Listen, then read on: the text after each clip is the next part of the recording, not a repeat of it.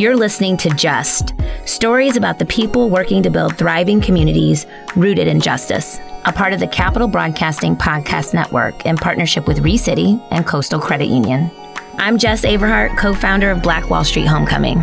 And I'm Rob Shields, executive director of the ReCity Network. All right, look, so here's why we're here. We're here to get proximate. We're here to listen. We're here to process, and we're here to help you process. But here's what we're not going to do. We're not going to be preachy because we don't have all the answers, and we will never make you feel like an outsider. Keeping with the theme of sharing, we always want to acknowledge the whole person, and that starts with our personal check-in. Let's do it. I was just going to say, I really don't feel like kind of a warm-up is necessary today. I think that the fact that we're doing this as like a special recording, I don't think we need to try to even pretend or even lighten the moment at all.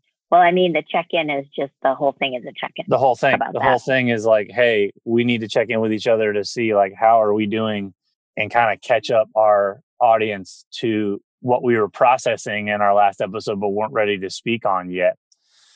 All right. Well, Jess, we kind of did a fake out a little bit. Yeah. I don't know if either of us necessarily envisioned what the next 30 days would have looked like since our final episode of season 1, or would have wanted to, honestly. It's like a nightmare that you feel like you can't wake up from. It just keeps going. Yeah. I don't think we wanted to do a special edition, but I think just based on what we've been working on for the last several months and the conversations that we've had with each other and with listeners and with our guests, we need to do this, right? Yeah. We need to take a moment and just address what's happening. And I know our listeners are used to us doing like this sort of format where we do check-in and then we have topic. And I don't know that we necessarily, I mean, for people who listen to this in 3 years, they're going to be like, what are they talking about? But if you follow it in sequence, this moment in time is going to live. It will outlive us all, I'm hopeful. And you'll be able to sort of register what's happening now for years and years to come. So normally we do a check-in, or we do a check-in and then a topic. But I think the topic right now is sort of this civil unrest that we find ourselves in at the other end of a murder that took place just a few weeks ago with George Floyd being murdered in Minneapolis for all of the world to see and painfully watch for nearly 9 minutes. And, race is a trigger, and injustice now is becoming a trigger. And so here we are. And so for those of us who are in the moment, we all know that in many parts of our country are burning in real life. Parts of our country are asking, I don't understand what the problem is. What's the big deal? And life is going on. And the biggest problem is the global pandemic, right? So there's a lot really to cover and to discuss. But I think for me, when we talked about doing this episode, what was most important for me was just checking in on my friend. We get asked to do conversations a lot on topics like this, or to be a guide and support and resource. And so just as a friend who's, husband, and you have family and you have to have conversations with colleagues and friends, just see how you're doing and then talk about sort of how this is all shaken out for us in the last few weeks personally. Yeah. So how are you? I think that's a good way to frame the conversation. It's, why are we here? We're here for the same reason that we started this podcast, right? Right. And it feels painfully more relevant than ever, the reasons why we've been having these conversations. And so it just felt like, in talking to you offline, the last 30 days since we finished our last episode, we thought we were done for the summer, knowing that, we're still going to be having these conversations, but we needed to kind of hit a level reset before we gear up for the fall. Like we couldn't leave it there. Not when our country is where it is, not when our communities are where they are. And that really the spirit of this whole thing is almost to let people into a friendship, right? That talks honestly and openly. It's almost like you're at a kitchen table with us. You're at a living room on a sofa with us, talking how we would talk to each other, honestly, openly, vulnerably, to learn from each other, because we believe so strongly that is part of how we heal, how we fix this. It's not the only thing, but it's part of it. And we have to humanize these things if we're going to see change happen. So you asked me how I'm doing. I guess I just got to get to that answer now. I'm struggling, Jess. Like if I'm being real honest, it's been one of the hardest months of my life since we last recorded. And I've been on this journey for a while now, but something feels different about this current moment.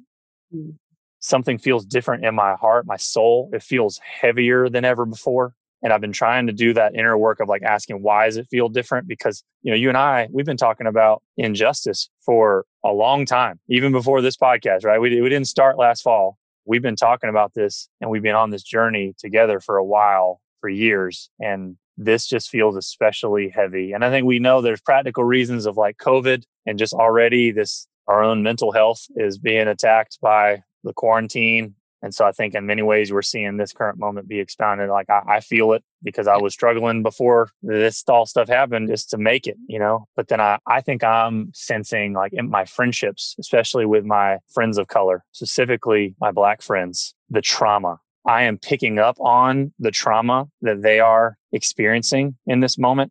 And it's like, I don't know. It's almost like secondary trauma. And I don't say that to say that like I get it. I don't get it. But like these conversations, I'm feeling it in a way that I've never felt before because I think I'm just wading more deeply into these waters and it's crushing. It's crushing for me. And I'm like, oh, wait, I'm just learning what it means to drink from this cup. How in the world do my friends of color do this? How do they function on a daily basis when I'm struggling and I feel spent after a single conversation, and yet I can still go and like live in a world that was set up for me and not have to carry this weight if I don't want to, how I'm just like blown. I'm just put on my back and I'm just like, I don't understand how, and it's heartbreaking. Like we talk about that word resilient, that my friends of color, that you and the friends of color I know have to be resilient, are put in a place where like that's not an option. Like you're just forced into being resilient because so much is set against you. It's just messing me up. It's messing me up and I don't have clear answers and there's no looking away. And it's just really, really troubling to my spirit in a way that I've never felt it this acutely before. And I don't think that's bad. I actually think that's good. And I think I need to lean further into that, not away from it. Yeah. Thank you for sharing that. I think that's right. I mean, a lot of my white friends are feeling that same way and are saying it feels very uncomfortable right now. They're feeling this tension around that saying something is wrong, not saying something is wrong, like all that whole tap dance. We've talked about that before on our show about feeling reticent about stepping into the conversation because it always feels like maybe I'm not saying it the right way, and that we always encourage people to just say it, just get in there with an understanding of not to place an undue burden on whoever it is you're saying it to, but like with thoughtfulness and building a relationship over time, have a conversation. But the conversations are good. In fact, we need to have more of those.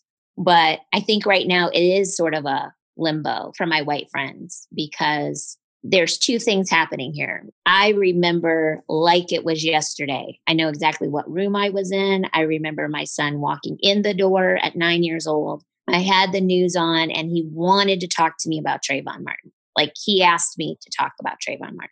And it was the first time that we had a case study, where I had to sit with my 9-year-old and walk him through a media frenzy around a young person that looked like him, that looked like him, like age-wise was close in age and all of that, and having to understand that and talk to him about it. And it was the first time that I ever saw my son get angry about race. Not sad. He wasn't confused. He was pissed. He was so mad at 9. And I think it was based in fear and confusion. And for the first time, it wasn't in a book or whatever. It wasn't like these notions of warnings, right? It was like, no, this young man was unarmed, had candy, and was killed because he was a threat to someone else because of what he looked like. And so I'm going somewhere with this. So that was, my son is 18 today. It's his 18th birthday today. Wow. So that was 9 years ago. And so here we see George Floyd get murdered in 9 minutes. And my white friends are kind of living like where Trey was, like in this sort of like kind of land of one-offs and not applicable to me, right? And then in 9 minutes, my white friends checked all the way in many ways to like what my Black friends and family we live every day, in the sense of like, we understand this has been going on for hundreds of years. So George Floyd for us was mourning. We were like mourning it, while our white friends were like shock and awe and wanting to understand it. Can you believe this? Yeah. Can you believe this? Or I can't believe, who would ever, and why would these sort of like shock and awe moments. And meanwhile, the Black community is mourning because it was so atrocious and horrific to watch. Trevor Noah did a really lovely piece right after this, and I hope people were able to watch this, around the broken contract, trying to understand like why people were so like incensed and angry, and why police units were burning, and cars were on fire, and cities were popping up everywhere, and even overseas, right? And he just said it so beautifully. At least for me, it made so much, it was an easy illustration, is that we have a contract with like a human contract with one another, that if I'm in trouble, the taxpayer dollars go to a service organization to come and help me, EMS, fire department, police. Their job is to protect and serve me. And that's a contract that we have. And if I feel unsafe, I feel like I should be able to lean on those folks to help me.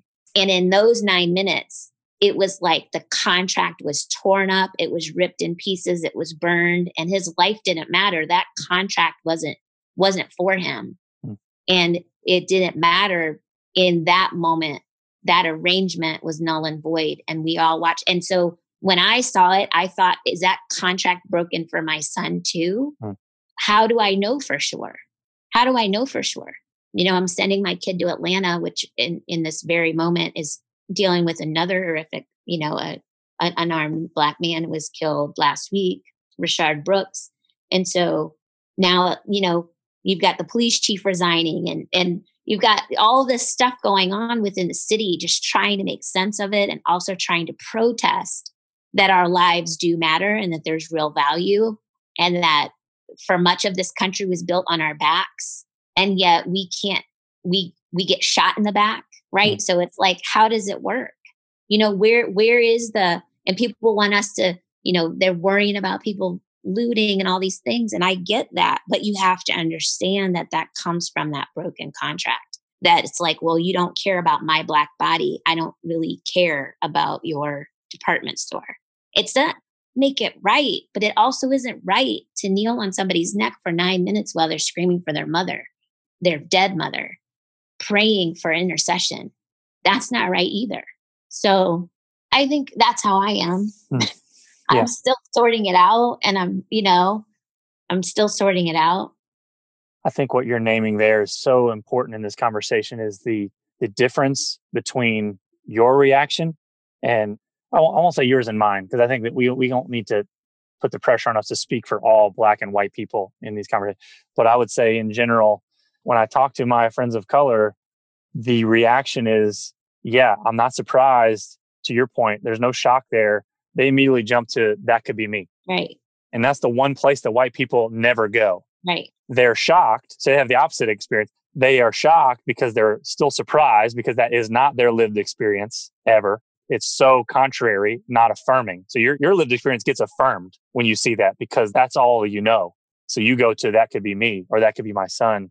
I watch a video like that. White people I talk to watch it, and they're processing on an intellectual level that's so different than my experience. And they never go to fear of, that could be me next. Right. Ever. Right. So they don't live in that uncertainty. Like when Ahmaud Arbery was killed, right around the time we were recording our last episode, or he was killed way before that, but everything was really coming to light then with the video.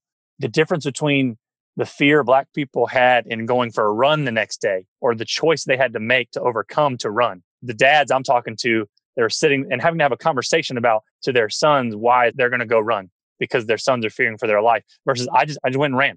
Like, yeah, there is no fear there for me, even though I see that, because I know that I'm not going to get looked twice at when I'm running around my neighborhood. There's no one that's going to look sideways at me. I'm never going to be there. There's no neighborhood I could go to where that is going to be something where my safety is going to be at risk for going on a jog. Yeah. Well, I think that's the psychological warfare you're talking about. It's that trauma that you bring up. People are like, why are Black folks? I don't get this trauma. That is the trauma, is that psychologically we are constantly trying to come back to balance.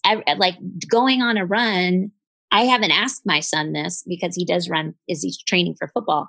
I haven't asked him because I don't want him to have to process this with him if he doesn't want to process it with me. But like, is he worrying about it? Is he thinking about it? Is he trying to listen to his music while running past somebody or wondering what they're thinking of him? That psychological warfare that has been placed on us since we've been brought over here for slavery is a real thing. I mean, that's a real ongoing drumbeat that doesn't go away. And we have created tools and language to support each other through that. Whereas like there's a whole like lexicon around it, right? Everybody talks about the talk and all that stuff. I mean, it's way more than that. It's way more than that. It's the unspoken, right? It's the head nods. It's the, I got you. I see you. It's the, all those things that's not just, that is deeply cultural.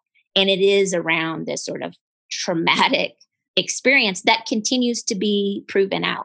It continues to be proven out as recently as 48 hours ago, right? I mean, nationally, it happens every day, but where it gets the public attention. And so I think folks just need to recognize that it is a unique experience, period, point blank. And we are people that are of two minds in many ways, trying to survive and then also trying to survive, like trying to economically make our way and live our quote unquote American dream, whatever that is. I don't even think people buy it anymore. I mean, that's how I'm dealing with it, right? I used to be so much on the community investment side where whatever, board service, volunteering, I'm still doing that to some degree, but it's really limited now. Like after this, my entire sensibility around my role in the resistance is different than it was 3 weeks ago. I bet you people are also trying to think that through in a new way. Where's my role? I think if you're listening to us talk right now, Jess, everyone is asking themselves that question, or at least our listeners. Not everyone's asking that, unfortunately, across the board. But I think the people who are tuning in, based on how we title these, I mean, we're 15 episodes in at this point. The kind of conversations we're going to have here are going to be action oriented, taking a step, show up moment, movement, not just talk, but action. And so I want to press in there to your point of like, I want to know, where do we go from here? Where are you going from here? And then let's process how each of us are taking steps forward so we can kind of help our listeners think about what that looks like in their own context. Yeah. So I've been really trying to determine, I even did a list, like what are all the things that I'm involved in, including this podcast, like where's my time being spent? And then what could make the most impact based on my circle of influence, resources that I currently have, and my gifts and talents. I'm just sort of doing my own personal assessment. Yeah. Just as asset mapping, right? And feeling like, because I've been out in the streets protesting. I've been doing Durham. We're in Durham, North Carolina. This is like, we know how to do this. And so over the last several years, when this has come up over the years, and Trey's been with me on occasion, and yet I find myself again. And so this time I am deeply focused on economics. Now, economics doesn't change our structures. It doesn't change systems. That's different work, really. But there is a piece of this that I'm like really deeply interested in, which is being part of the resistance movement. For me, is going to be my individual success and collective economic empowerment that I can give back and invest into my community. And so what does that mean? Well, I have two companies. One I'm a co-founder in, one I'm a solo entrepreneur. And I will not let white supremacy tell me that I am not able, capable, resourced to be highly successful, make a lot of wealth build in my own space. That's not happening. I am going to build wealth for me, my family, and my community. And economics really is the basis of everything, right? I mean, the economic base. I was talking to several of my friends about this, where it really starts with economics. When and I say they, I mean white power structures, look at the whole picture, they're like, Black people in general and aggregate don't have a whole lot of wealth. I mean, and wealth is power. So that was designed, by the way. It's not because we can't create wealth. Over time, we're incredibly self-sufficient. Black Wall Street in Durham is a great example of that, where we turned out millionaires at the turn of the century, right after the Civil War ended. That doesn't happen by accident, right? We're capable of that. But then just when Black communities start to tip their hat and they start to make those moves and they start to build wealth on their own accord and their own talents and have that self-sufficiency that so often had been stripped from them, and they show those signs of success, Rosewood being another example, Tulsa, Black Wall Street. Okay. All of a sudden that's threatening. And so that goes away. And so I'm like, you know what? Not today, not on my watch, and not as long as I have breath in me will I not strive to be my very best, excellent self and create wealth, like I said, for me, my family, and my community, because our economic base equals power. And when you have power, we won't be the ones that are, let's just be clear. Kimberly Jones, first of all, that's a resource. Go look up Kimberly Jones, she does young adult literature, and she's a film director. She said it best. I mean, she's like the anthem for me when it comes to Black Lives Matter in this movement right now. She talked about the Monopoly game.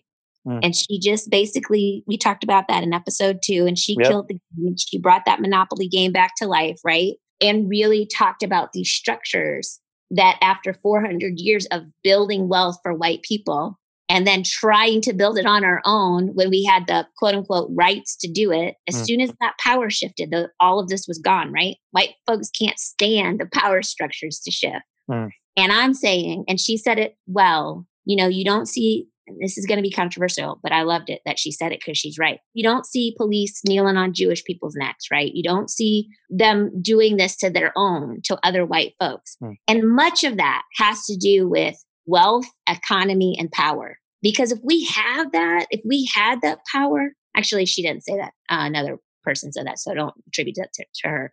But if we have that, people will think twice about killing Black folks if there are repercussions, if we have a power base, an economic power base. And so I'm working on that for myself and with some other members of my community, just having enough money and enough cash and enough capital that people can't ignore us. We can then have demands, right? We can then have a seat at that weird proverbial table that counts and isn't because we're Black and it's a D&I quota, but that influence matters, right? And again, that's my approach to this. It's not the only approach. Policy change, protesting, those things do matter. Systems change, community involvement, that all changes. But when I looked at my asset mapping and said, what are you about? And what can you do right now? For me, it's to be focusing on changing our economic base, because economics equals power, and that power structure is key. Man, so much of what you said, I'm resonating with, and I feel like it's right on the money. I mean, and you said it earlier. I mean, I think that I might push back to change or suggest that when you say that economics isn't systems change, I mean, Jess, when you look back, what is the conversation we're talking about? The system of race was an economic play. Yeah. Right? The only way I'm going to build my wealth is in the current system, I guess is my point. Yeah, okay. Still do it within the existing systems. Gotcha. I can't wait for the systems to change to build my wealth. I have to figure out how to do this. Okay. Yeah. I think that's an important distinction of like, but not to say that what you're doing isn't promoting systemic change from within, right? Because there's multiple approaches. There's burn it all down, and we're seeing that with the conversations around what do you do with police departments right now? And you have people who say reform, and there are people who say light a match and let's just start over. And I think that what I want to make sure for our listeners that they hear from what you're saying, though, is that to me, you have to take this back. You have to boil this down to economics, because you have to ask yourself, why was race created in the first place? Right. Because if you do your homework and you realize that it was created as a social construct, then you have to ask, what was the motivation to construct it in the first place? Yeah. And the motivation was economics. The motivation was greed and power. Yeah. Money and power. That was why. Yeah. That was why you subjugate and you oppress one group, is because there's more economically to be gained if I pay you nothing for your labor so I can have more. Yeah. And I dehumanize you to justify it, right? I think that that's the conversation that this has to go there. It can't just be, we have to be more proximate to each other, although we do, right? It has to be the conversation that I think we're most resistant to having, which is this has an economics, money, and power were the reason this whole thing got started. They're going to have to be attacked at the root in order for this to be solved. There is no end around to economics and greed, attacking greed, right? And the power imbalance. Yeah. If you're going to see real healing. And that's where I think you might lose a lot of white people, if I'm honest. I mean, let's be real talk, right? Like that's where people are like, oh yeah, I really like this. This is good. Change is happening. Oh wait, what? Like think about even Durham's own history, Jess. Like I learned this even recently. Henry McCoy, a professor at NCCU, was giving a talk recently talking about that whole self-sufficiency being threatening. I was learning about NC Mutual at one point in time was the tallest building in Durham, right? Black owned. It was burnt down because it was threatening to the white community. White people found that threatening symbolically. Well, because guess what? Farmers Bank is one floor shorter than the white bank across the street because obviously you can't be equal or greater. That's right. That is so significant right there. Like that symbol of, hey, we're going to build this building, but we're going to make sure this time we build it one story shorter than the white building. Yeah. Because we know what'll happen. We know what happened in Durham with 147. We know what happened in Tulsa. Black self-sufficiency has to stop being threatening. The reason it's threatening is because it's threatening to power. That's right. It's threatening to money and power concentrated in white hands disproportionately. Yeah. And until we start to tackle that root, all this other stuff is on the surface. You think about it in terms of like a cancer diagnosis. You can't diagnosing cancer to the root cause is really important. Like you can't just treat the symptoms. You have to diagnose, you have to talk to a doctor and say, oh, we see what's actually killing you. And but then you don't just stop at a diagnosis. People don't walk out of an office with a diagnosis and say, okay, yeah, job's done. Like the diagnosis is the beginning of a journey. So diagnosing it correctly and then being willing to actually do the work to pull those things up by the root and eradicate those things so that something new can grow there. That's the work that's before us. And I'd like to say, I'm just thinking about everything that you're sharing, the work, right, that's before us. I think additionally, and what doesn't get enough focus is we talk, and I think we all agree, we may not agree, but we all will nod our head in agreement that race is a social construct, right? It was made up for power structures. Black folks were brought over here as property to help the economic engine of this country for free labor and considered property. Okay. So race is a social construct to the advantage of certain people groups. If that's true, and we all sort of nod in agreement, oftentimes it's like the lens shifts to Black folks. Like, so Black that's a social construct. But if that is true, then so is whiteness. Mm-hmm. And yes. I want to sort of focus on that just a little bit for listeners, that while this all feels like, oh, Black folks and Black people and the oppression of Black people, I would say there's a little neurosis going on in our country with white people. Like y'all are, if we're going to admit that Black is a social, race in this case is a social construct, if Black isn't real, then neither is white. And so what do you feel? How do you feel? Toni Morrison puts this forward in the documentary, The Pieces I Am. I think it's called The Pieces I Am. And she just, she kind of like floats over it. But it's stuck with me. It's stuck with me. Because I'm like, all this attention is on the Black community. And when is the white community going to look at themselves and say, how do I feel if I'm not tied to my white identity, my race, my social construct? How does that feel? How do you feel? Do you feel powerless? Does it feel uncomfortable? Because what it does is it strips you from your hierarchy. It strips you from your power position. And it says that, Rob, you and I are actually equal. We're really the same. And how does that feel? And I just would leave it there because I think that's work that white people need to do. They need to do that work on their own and not involve me because I got my own stuff over here. But stop worrying so much about me and worry about yourself. That's right. That will help me. I would rather learn about how Blackness works than wrestle with the uncomfortable truth of how whiteness works. Yeah. Thank you. 10 times out of 10. And I think that our white listeners, if they're honest with themselves, would agree. Even if they're seeing themselves as a proponent of, hey, I'm all about justice. I think you're laying out a path to say, if you're white and you consider yourself to try to be allied in this work, there is no way for us to get justice for the Black community in this country without you examining your own whiteness and your own complicity in this. It has to shift. That shift has to happen that you're pointing out, Jess. It has to. And I think everything you're saying, I'm tracking with you. And I hope our listeners press rewind and go listen to it again, because honestly, Jess, some of that stuff, if not most of it, shouldn't involve you.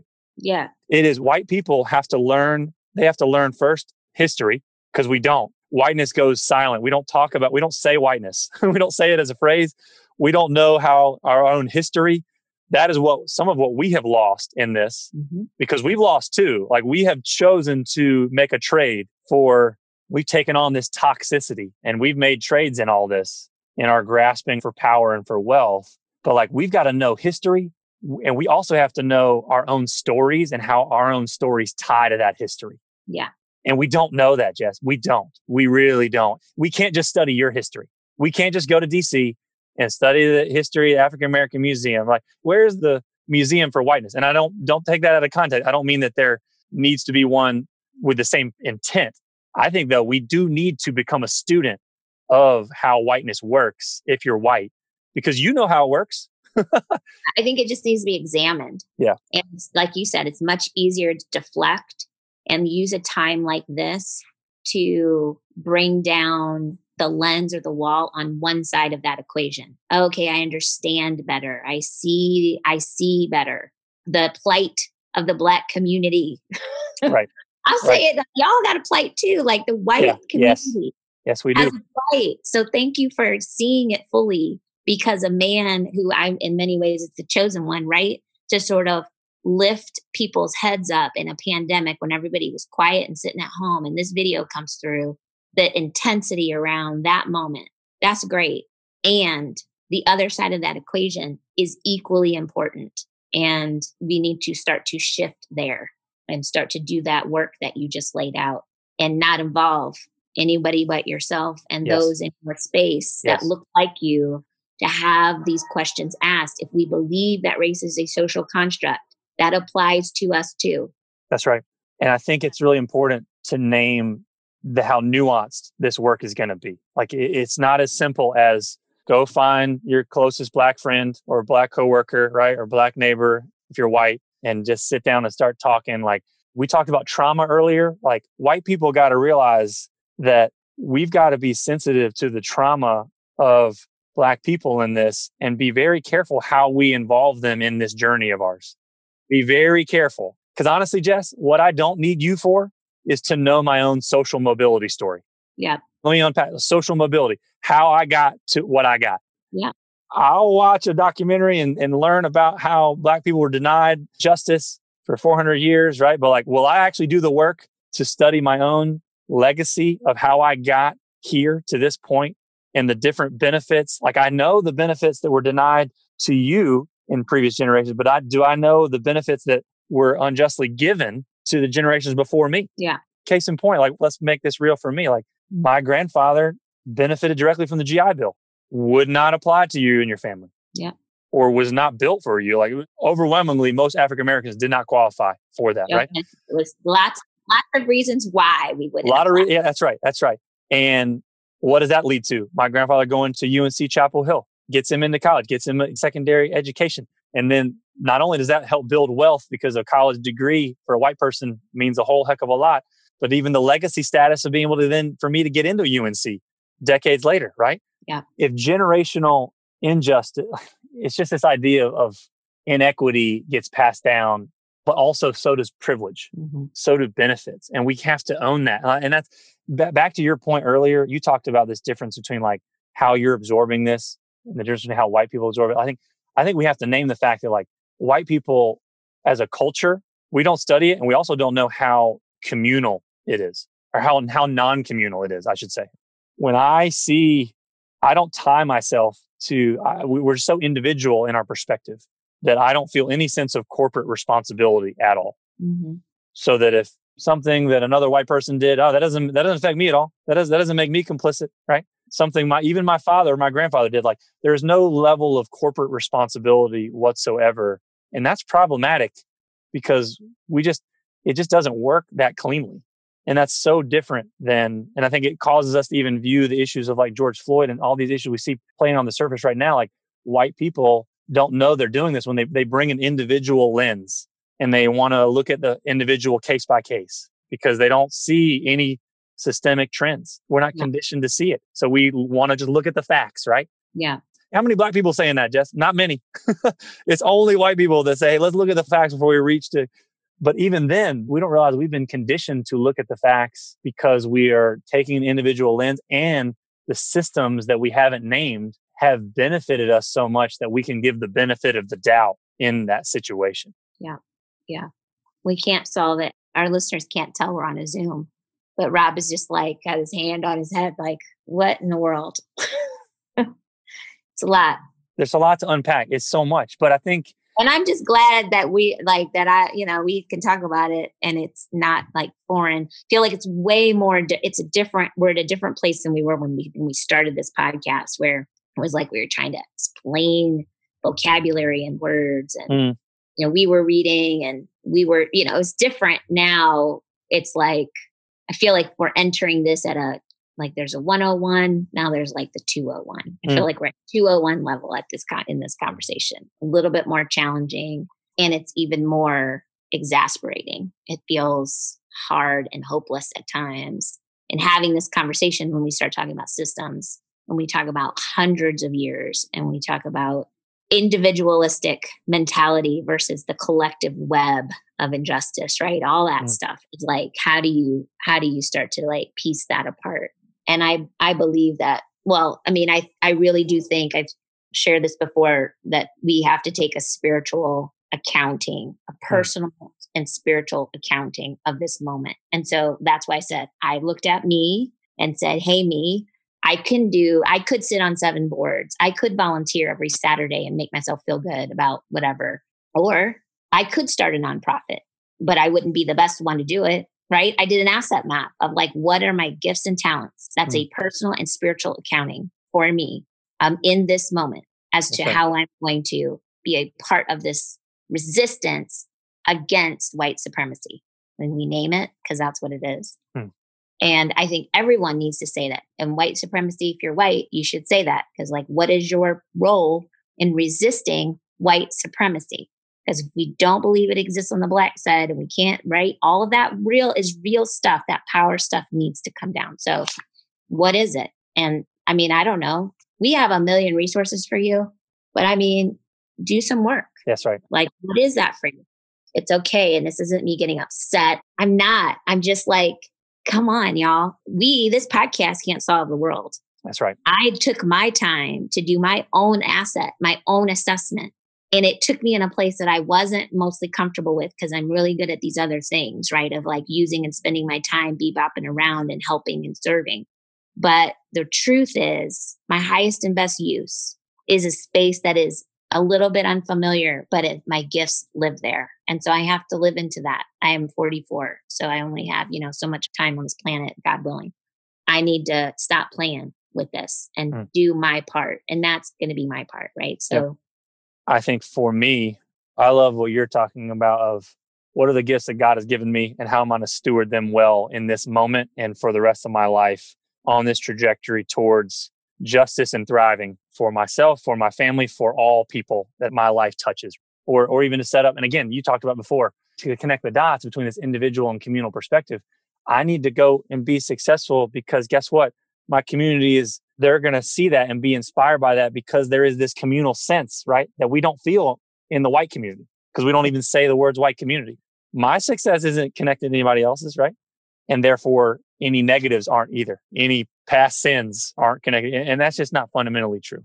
I heard somebody say, if your great grandfather won the lottery, your life would be fundamentally different because of that, right? Same to be true is if you experience injustice that far back. So like both of those things are true at the same time. Yeah. And we got to have those conversations. We can't just acknowledge, oh yeah, I get it. Black people got it a little harder because of, but not go to but look at what we unjustly have benefited from. And now what am I going to do with that? And that's to me, just the journey that I'm on as a white person is I got to lean more deeply into history because I don't know it, because I haven't been taught it, but I got to teach myself and I got to find people that can teach me. I got to learn how my story intersects with that history and know my social mobility story. And then once I've done that audit or assessment, to use your term, I got to look for ways to transfer resources and give up power. Like I got to name that I have that and I benefit from unjust system. And then I can't stop with the diagnosis, right? Yeah. You can't stop with the accurate diagnosis. You actually have to take aggressive action to say, let's actually start to redistribute those resources and look to find ways to give up power so that we can really see justice in our communities. Yeah. And that's all I got. And I wonder if, like, we had this long list of resources, Jeff, I wonder if we just need to bury those because guess what? You got to do the work. I don't know if we should even do any of this work for our listeners, like other than because it's all out there. Things in there. I mean, yeah, Google it. That's right.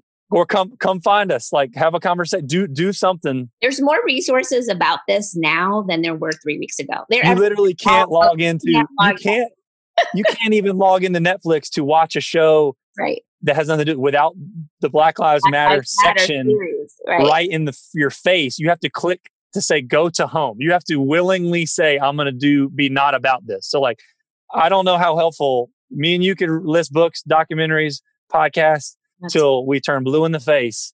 But guess what? We can't want it for our listeners. And if you're listening to this, honestly, my hunch is you don't really need a list from us because you already have a list and you're tuning in because you want to keep growing. And I think that we're on that journey with you.